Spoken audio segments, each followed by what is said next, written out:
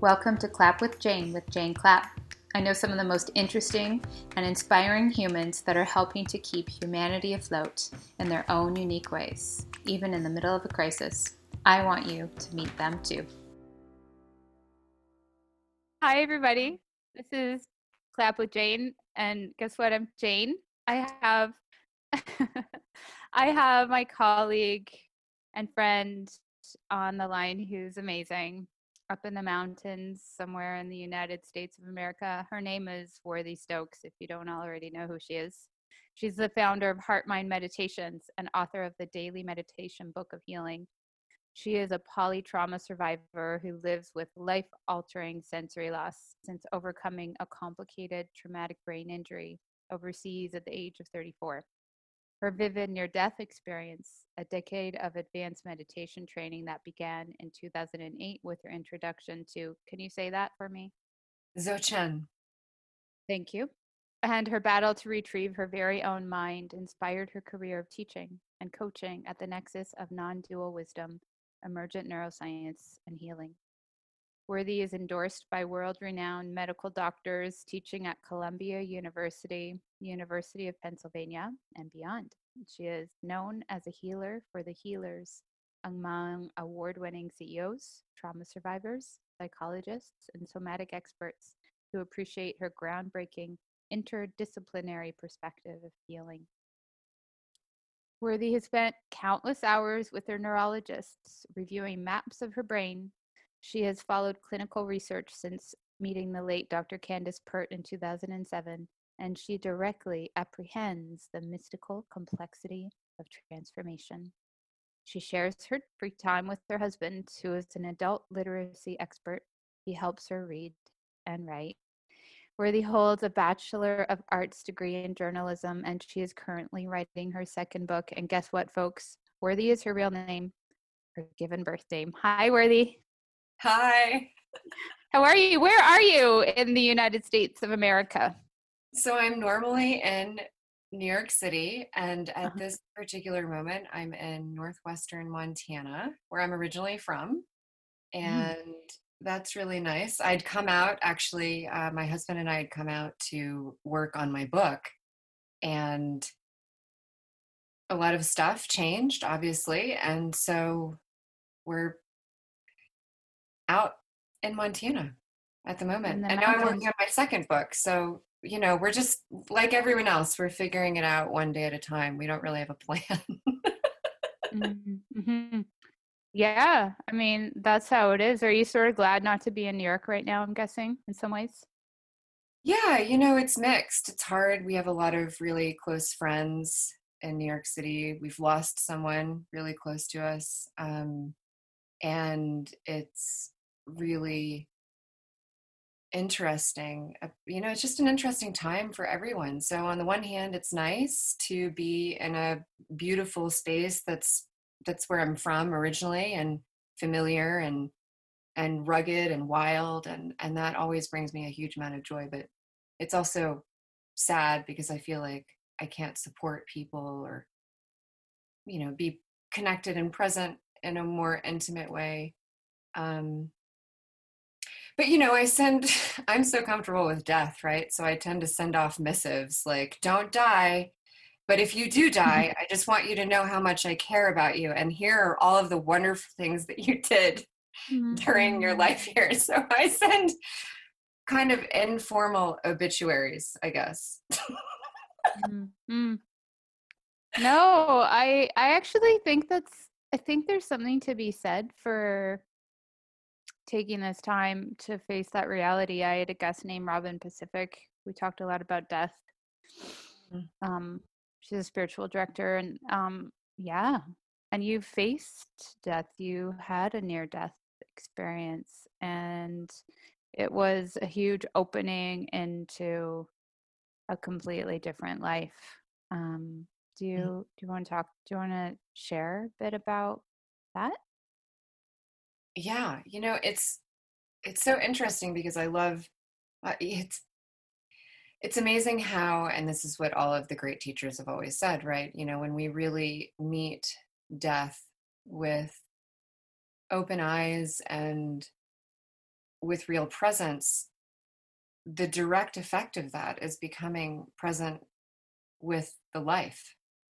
And that's been such an incredible truth for me.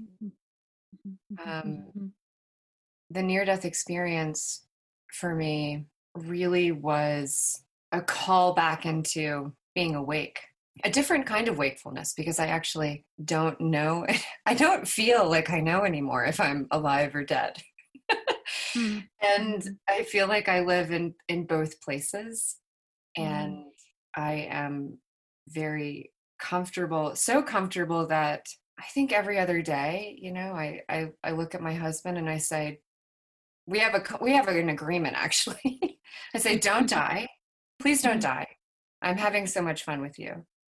Oh, please don't die. I'm having so much fun with you. Yes. Oh. Yes. Please stay. Please stay for as long as you possibly can. And I don't think that I have enough days with you. Even if I had all the days that we both have, they're not enough. So that's really special. And we also have this funny little agreement.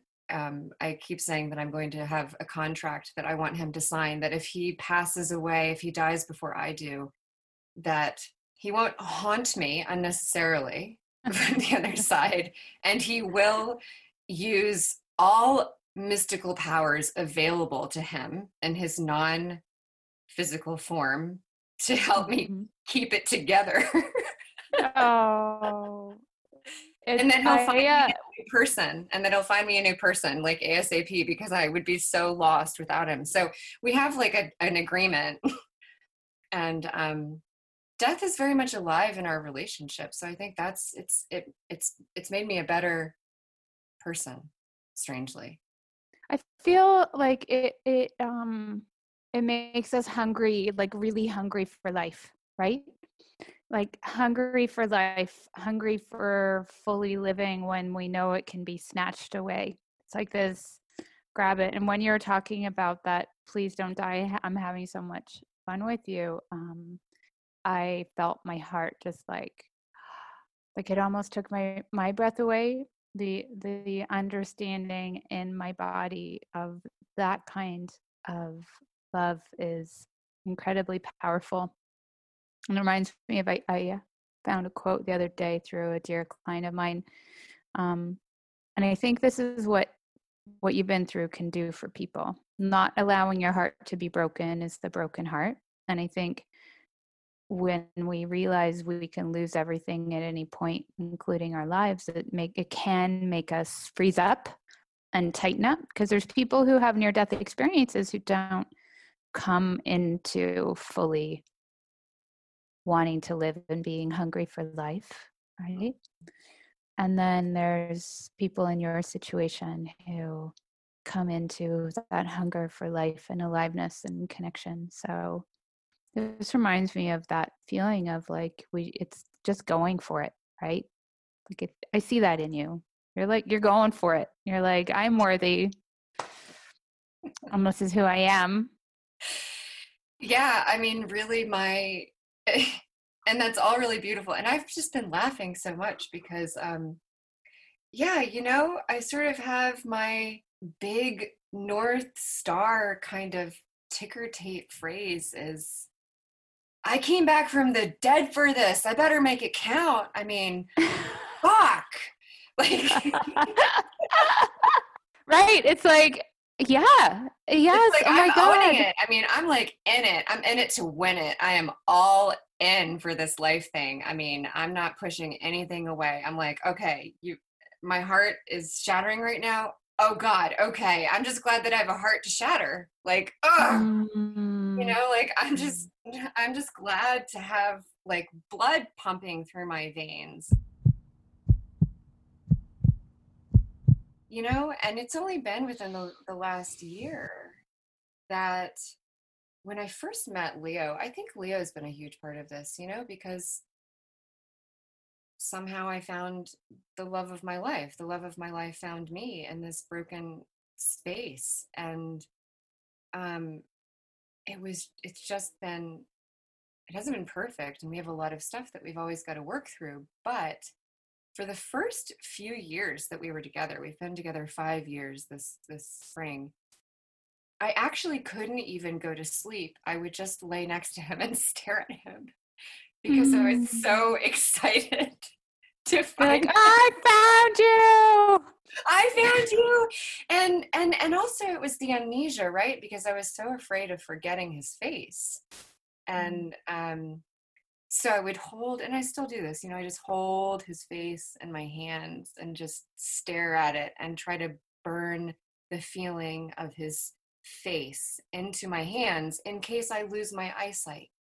Or I try to remember the sound of his voice in case I lose my hearing. Or I'm so aware that at any moment we can lose each other, and I run around this world trying to just remember you so well and so perfectly in case you leave or in case my mind stops working. And it made me a little crazy for a while, but mostly it's beautiful.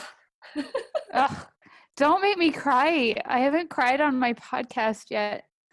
Ugh, worthy. Yeah. It's how I live. It's how I love. I love as if I'll lose you any minute. I didn't see that one coming. Same goes for our kids. Same goes for I have my dog Juno on my side here, on my left hand side. You can't see her. Same. It's just that it's not even like an urgency. It's just I don't know how to describe it, but when you let it go in your body, it just goes exactly where it needs to go, right? Like it finds the places. It's primal. Yeah. As I wipe my tears away right now, worthy. You too. I know. I cry all the time. You can ask my husband. Every other night. Just last night, he's trying to go to sleep, and I'm like, I really love you, and he's like, I know. I'm like, oh. I know you do. Beautiful. He always called me beautiful. He's such a good champ. Right? He can just hold you fully, the wholeness of you fully. Yeah, he really can. It's really remarkable, and that's why I'm even more appreciative all of the time, because it's hard to love that way. It's hard. It can be very painful to love that way if we don't have people in our lives who are willing to stay, who are willing to receive that kind of love or try to love back. So many of us are closed off for lots of very good reasons.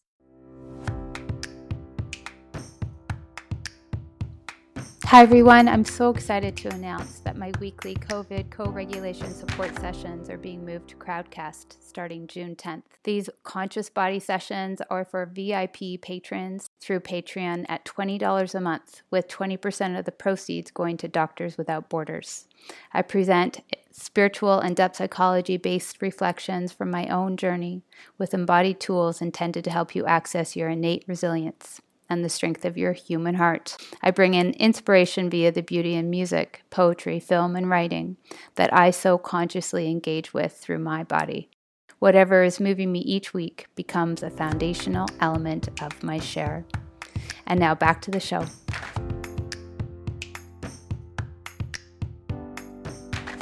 There was an earthquake here, and I was in the house by myself, and oh my God.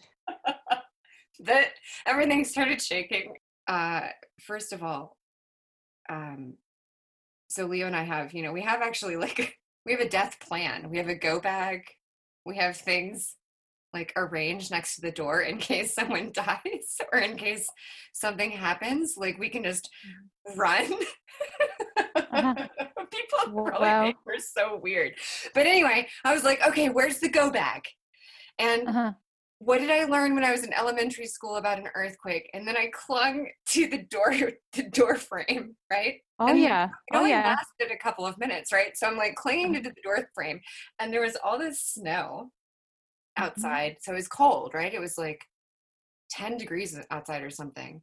And I wasn't wearing socks or shoes. And so then I was like, well, I shouldn't stay in the house because the house could kill me. And Right.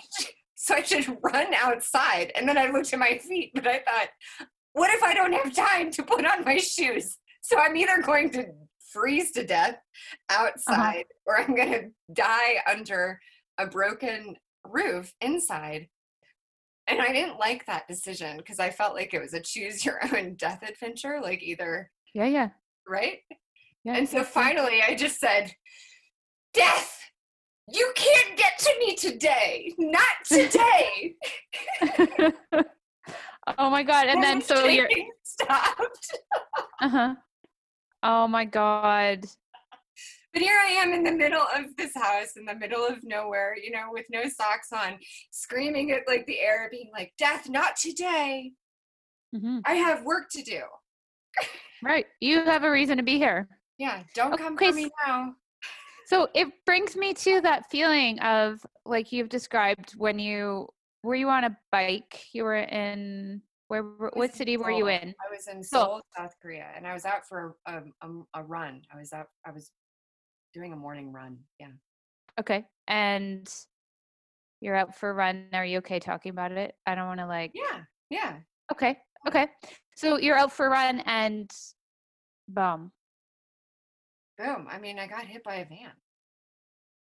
And Just you just stepped out into the street and you got hit by a van. Bam.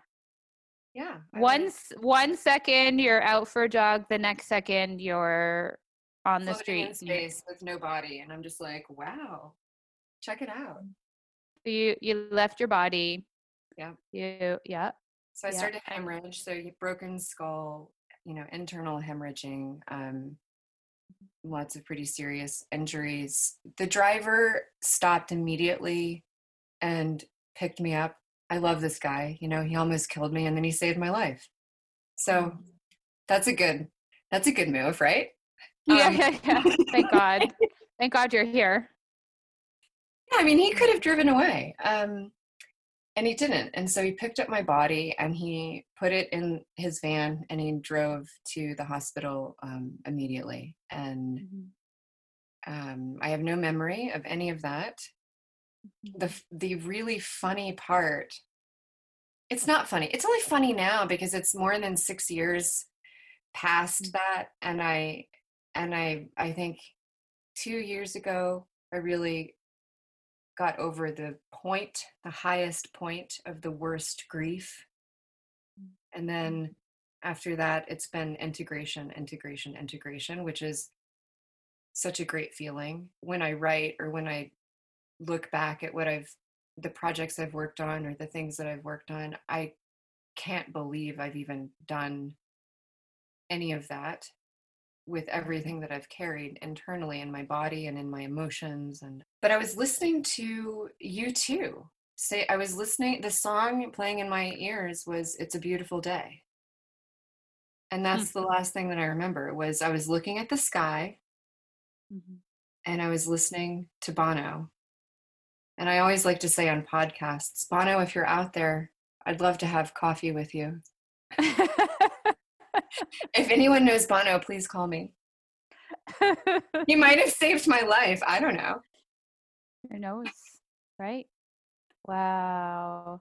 It's a That's beautiful it, day. right? So Yeah. so it's like in a heartbeat, it everything can change in your life. And so when you have those moments, okay, earthquake, you know, in a heartbeat, everything can change. And it's like it Yeah. must put a lot of pressure on you to make really conscious choices about how you navigate uh, threat and stress and overwhelm and all those things because you've been there. Yeah. It's Yeah. like that sort of the for me it's like you can live in awareness of the fragility of life, and it can also put you in a state of a bit of anxiety, or I don't know if anxiety is the right word, but don't know. How would you describe that for you? Yeah, thank you. That's a great question. I'm still really aware that my body is, I have, I think just the other day I was sitting and I sometimes have to tell myself, and I have to tell myself, you're alive. We're alive. It's okay. I'm alive. And um, that doesn't happen as often as it used to. I think the way it affects me more now is in the projects I choose and in the relationships I choose, because I want to have as much joy as I possibly can cram into this one life. And I want to be able to learn as much as I can. So the stress for me is, it's very interesting because it's like death is right here next to me all the time, Mhm. saying I'm right here. And I've had to make it my ally. Mhm. I've had to make it my ally and practice presence with that. And again, I have an incredible partner. I have an incredible husband who is happy to practice learning with me and reminds me of, when it's okay. I don't have to be terrified. I don't have to be scared, but I do have a very exaggerated sense of danger, um, which has less to do with the accident, I think, and more to do with the fact that I was in Seoul for 2.5 years after the accident. I couldn't travel. I was not permitted to fly. Mhm. Um, that for that first year, it was a minimum of 1 year. They didn't want me to fly because they were worried that something would happen to my brain with the air pressure. And that was the same year that in that same year, MERS, I'm not sure even how you say it, but there was a respiratory epidemic in South Korea. So I couldn't leave South Korea. I had brain trauma and there was a respiratory epidemic happening. So the sustained terror that I experienced was really impactful. And so I've had to do a lot of work around that somatic work. And at the same time, I've also become very aware of the abilities and the gifts that my body attained in that horrifying, sustained trauma space, right? Because it was just sustained. I had doctors who don't speak fluent English. I had nurses I couldn't speak with. I couldn't walk. And so I could communicate with my nurses with my eyes. And there was a woman who bathed me. I was bathed by a woman I couldn't speak to, an elderly Korean woman. And that was I think, the most extraordinary spiritual experience of my life, aside from my near death experience, was being totally naked and having very little access with my brain, with the amnesia and the stuff coming and going, and so much happening in my brain, and to be totally naked in this country where this woman I couldn't speak with, we couldn't speak to each other, and she would bathe me.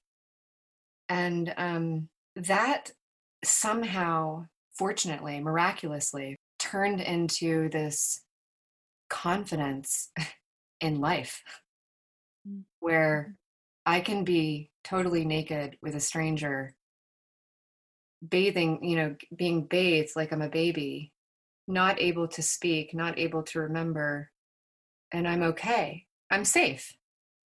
So I have these reference points that are just beyond the beyond in terms of my capacity to access safety in a second, because I just remember that. And I sort of had this choice to make, and every day became a meditation. Every moment it was, okay, I'm going to look at how safe I am.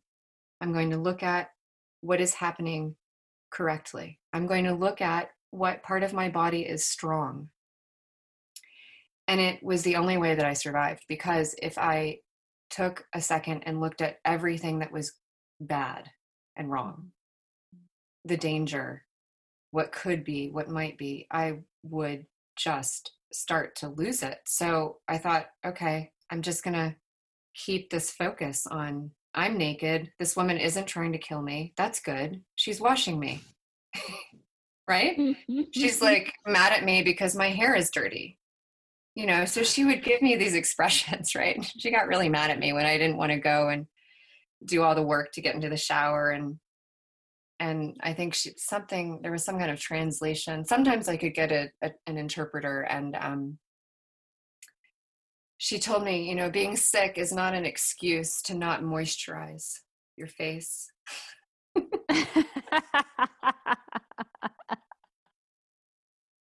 Come on. So to this day, which was such a fabulous teaching, because to this day, I still feel like no matter what tragedy is happening, no matter what is going on, I always get dressed. I always try to dress up.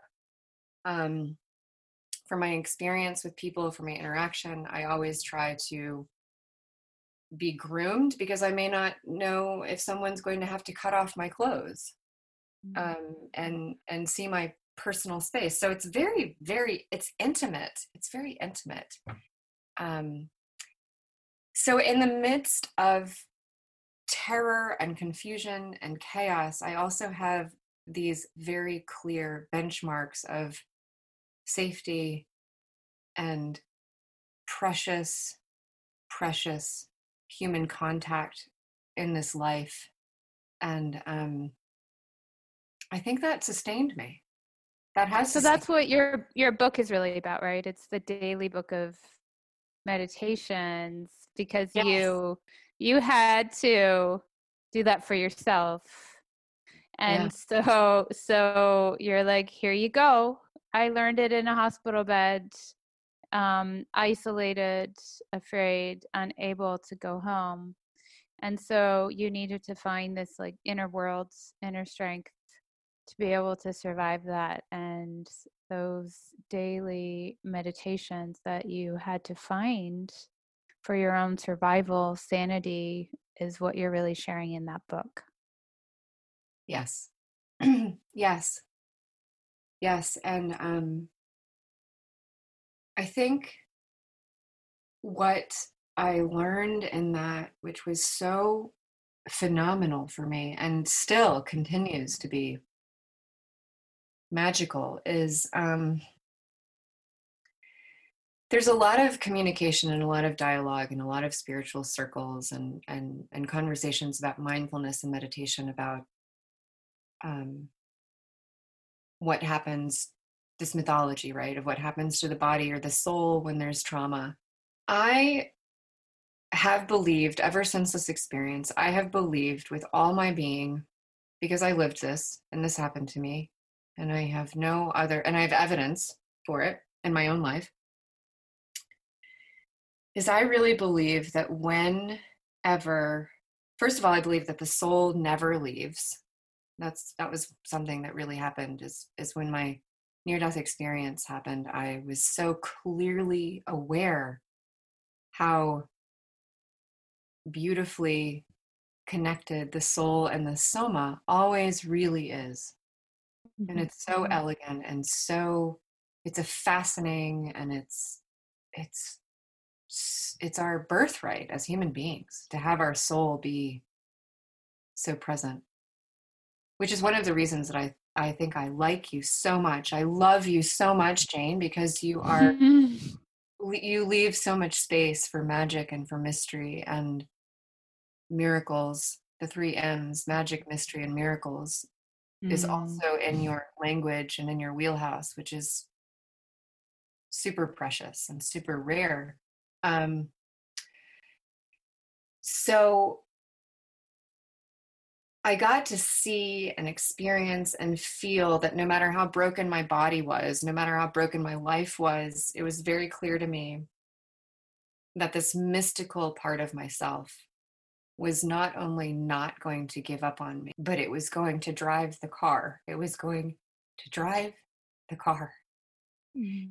And it did.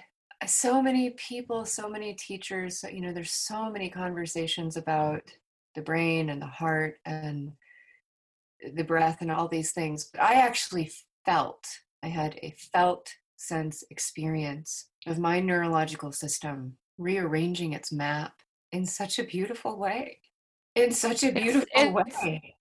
isn't it a miracle when you think like when you think about all the sensory loss you had, all the having to like reorganize and reorient yourself to a new different brain. Yeah. The miracle of our capacity to survive is absolutely mind-blowing. Like I think about everything that you lost, um, but then the aliveness that you access. And where does that come from, right? People want to think, well, it's a this, and we try to like break it down into systems in our bodies and our brains. And it's like, well, what actually is the driving force behind our capacity to survive, overcome, come back to fully loving and living and connecting with people? It has to be more than our wiring and our biology. That's what you're talking about, no? Yeah. Yeah, I am. And I think a lot of what I try to express in the book and a lot of what I work with and a lot of what I do is I think restoring the mystery, restoring our faith in the mystery, because what I've realized in all of this is that before the accident, I didn't have a lot of faith in my soul. And I felt like I needed to do a lot, right? I needed to go after it. I needed to retrieve it. I need to understand it. I need to conceptualize it. I need to make sure that I'm doing the right things in my life. And what I realized in that experience and what I hold on to and what brings this aliveness to my life and to my work is, and thank God, or whatever you want to say, thank the universe. Um, this soulful presence is always there. And I call it my battery pack. I believe that it's there, but so many of us don't. So many of us don't. So many of us think that we did something wrong to lose it, or or that someone took it away, or that um I mean all these Trauma took it away, or trauma took it away, trauma or took it away. Trauma took it our away. perpetrators took it away. Yeah, our perpetrator, yes. Mhm. And that's why a huge part of my work and a huge part of my life will always be sort of basic in a way, just like they can take they can take everything. They can take your house, they can take your limbs, they can take your body, they can take your organs. Someone can take your memory.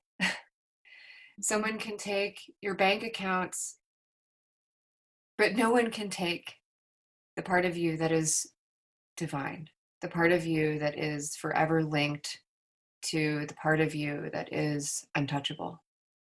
And that's where I anchor. That's where I anchored when I was going through all of that. It's where I anchor now. It's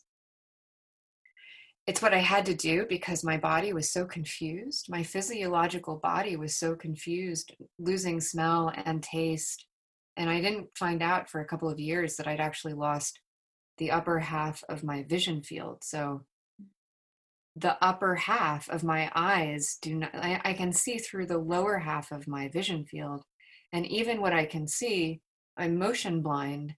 So I have trouble, I can't swim anymore.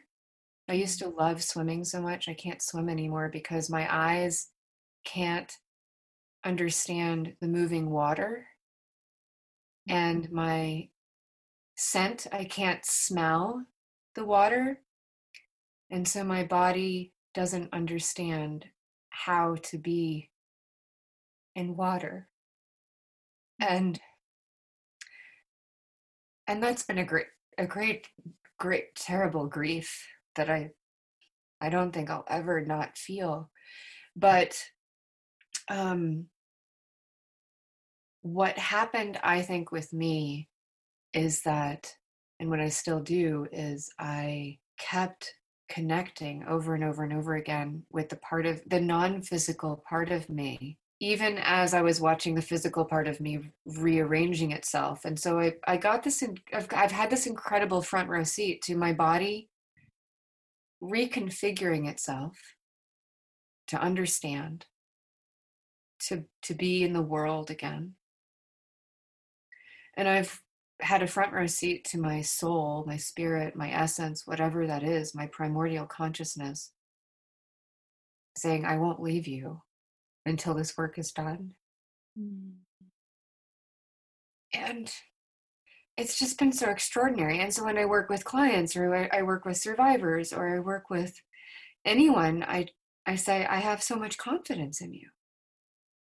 I have Oh, so much confidence in you. I think people just need the door. Like if I can, like you, just help people find that door to the mystery, to the magic, to the numinous. But it's like, where's your door? Where's that door into the thing that's always there, that Yeah. never leaves you, that will always be with you? How can we find? And that's what you do. You help people find their way into that unchangeable, steady companion that will Yeah. always be there as our bodies degenerate, as we go through physical traumas, emotional traumas. It's steady, it's there. I mean, I felt that come back to me on a horse Mm. when I got back to riding 5 years ago. It was just, and I didn't see it coming. I didn't know it would do that. I just had a feeling, and I know that you do that for people because you you know what it feels like, and you can see the fact that you reflect back those things that you see in me. You said magic, mystery, and mysticism. Did you say No, that? magic, mystery, and miracles. Miracles. Well, I don't think anybody's ever said that, those three words about me all at once. So I think you have a capacity to see things about people that they might not already see themselves. Yes? Yeah, I think so. I think Mm. so. I've been called prescient by people who don't even believe in things like prescient, which Yeah. is very funny. I think that's the other thing that is so interesting, is that, what we forget, what we perhaps might be able to remember more often, what we might be interested in recalling, is there's always, uh, I like to use the word mutate. I think we mutate. I think there is so much spontaneous healing that happens that perhaps we're just maybe not noticing. And I Mm-hmm. tend to notice that a lot more. I'm attuned to the spontaneous moment of change that can happen in the fabric of a life, or the fabric of a relationship. Mm-hmm. And um, I think, and the reason I say emergent neuroscience, which is what I think you do, I think it's not neuroscience, I think it's emergent neuroscience. I think that there are some of us who understand that the nervous system is so highly intelligent, the neurology is so highly intelligent, our bodies and our souls are so highly intelligent that there can be a microscopic, spontaneous shift in the fabric in any moment, right? Um, but your question was, yeah, do I see? I very much see. I'm very much a seer. I've become more of a seer since that event, and I don't think that's special, to be honest. I think that whenever, I think it's natural, my body lost a lot of data. We have all, now that we're communicating with each other in these little Zoom ways, that's how my life became. And so in the beginning, and this came to me as I was thinking about our conversation yesterday, this came to me when the accident first happened, because I couldn't smell or taste, and I didn't know yet that I had so much vision loss. I had no idea. I would physically reach towards people. My hands wanted to touch people's faces to try to understand them and feel who they were. And I would lean in, and I was like the ultimate space invader. I'm just like trying to get that like spatial awareness again and find. Right, trying to touch, like thinking if I can touch your face, if I can touch, or if I would lean in and I would hear, right? And then as the doorways shut down, other doorways open. Yeah. For all of us, for every single human being. And I think that's what you're good at too. I think you're a fellow portal jumper.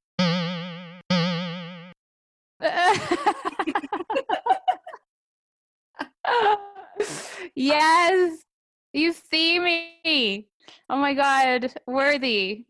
So I want to have you on the podcast again if you're open to it. And Totally. And I want to ask you. I always ask people, if you are listening to anything right now, what do you find yourself listening to?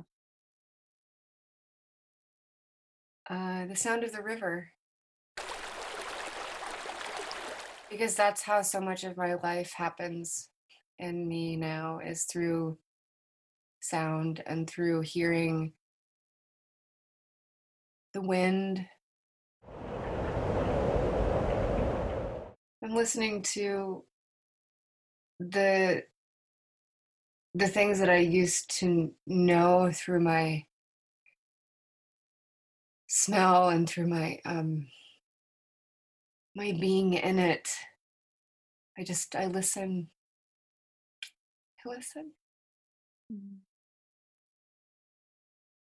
Yeah. Worthy, you special human. How giant is that heart of yours? Oh, God. Oh, it's so big it hurts, I think, sometimes, isn't it? Well, I love it that that's so incredible that you just said that. That's so amazing, because I said to Leo, my book just came out yesterday. Yesterday was the official day that it came out. Yay! Yay! And I have it beside me. And I turned to him and I said, this kind of joy hurts. Oh. It's so big. I get that. Oh my God, do I get that? It's so big. It's like, it's so big you can't even like hold it in yourself. No, I felt, so, but my beloved partner in this life, he's so amazing. He got all ready for like the big day, and he was like, what do you want to do? And I said, I want to hide under the covers. And he said, okay, well, I'll go have my coffee, and he sort of putzed around, and it took me a while because I was in my own little world. And I came out and I just said to him, I said, I feel like my body is breaking joy. Yeah. And it's cracking. It's cracking. It's like a new size spacesuit, growing into a new size spacesuit. Totally. It's like I felt like somebody had sort of chainsawed through my ribs, and it was just like, can you hold more? And I was just like, oh my God, I think so. This is hot. Oh yeah, I get that. I have those moments too. Yeah. The last one, but I'm gonna make special note of it next time. Yeah, so on that note of it, I was really conscious of it. I wanted to say though, I really love those questions. I love all of these questions, but I have such powerful experiences with your Instagram page. It's so funny. Like this little, you're not little, but what was that Batman beaming light? You remember that? What is that? No, God, It, no. I don't even remember. People be like, remember when you said? I'm like, no. no, no, no. The Batman. No, in the movie Batman, didn't Batman have Oh, light beam like out into the universe with like the Batman symbol? oh, okay, maybe. Okay, so I could be getting this wrong because honestly, the one thing that I haven't gotten right since the accident is movies. I'm constantly screwing it all up, so I could be making it up. And if you're listening to this, please forgive me. I'm so sorry. oh, But, stop. yeah, but anyway, it's like this beam of light coming out of Toronto that is Jane Clapp. You know, I'm like, and I say this, you know, I'm like, well, you know, there's this lady in Toronto, and she is next level. The way that you say things, I mean, I really want to get this in here. You know, your understanding of your wide angle view of a lot of things that people want to make so linear Ugh. Ugh. is so phenomenal and so brilliant and really, really fantastic in so many ways, because I think a lot of what re-wounds us is this effort to try to fit a non-linear healing journey into a linear definition of it. And your ability to circle that and pierce through that and illuminate these other spaces is really beautiful. It's really, really exquisite. That means a lot to me. I'm gonna try to let that in. Yeah. Yeah, you can receive that later. It might take a little bit of time, but truly I was like, well, I can stop talking because Jane Clapp is locking it down. So I'm just going to start. Stop. So I'm going to have a link to your book in the show notes. Okay. And where can people find you? I'll have that there too, but just to make it fast for people so they can go on their phones right now. Go. Yeah, you can find me. You can follow me on Instagram at I am Worthy Stokes. You can go to my website, worthystokes.com. You can find me on Insight Timer, where my heart mind meditations are always free. And but really you can read my book. I mean, you know, I've said this, like my book has everything. It's all right there. It's all right there. Yep. At your fingertips on the daily. Like, yeah, it's like what, $15 or $16 or I don't know. Yep. But yep. I just poured everything into that little thing because I thought, what if someone is stranded in a difficult situation and can't move? Mm-hmm. And it's also, there's a Kindle version available too. So we've got the paper version and right. Yeah, all of that stuff. I wish you would narrate it one day and do an audio book because I would like to hear your voice. You know, I think that's an amazing idea. I think the publisher is in conversations about that, and we're sorting it out. And at some point, I hope this year I'll be able to do some stuff around my voice. But anyway, thank you. Awesome. Yeah, audiobook. So yeah, links, website. And if you really want to work one-on-one with someone, call Jane Clapp because she's epic. Thank you, Worthy. You're the best. Yeah. Okay, take care. Be safe. The best. Yeah. The 3 M's, Lady Jane. Mystery, magic, miracles. Okay, I'm gonna work to own that. Do it. Let your heart break with joy. Oh, please do.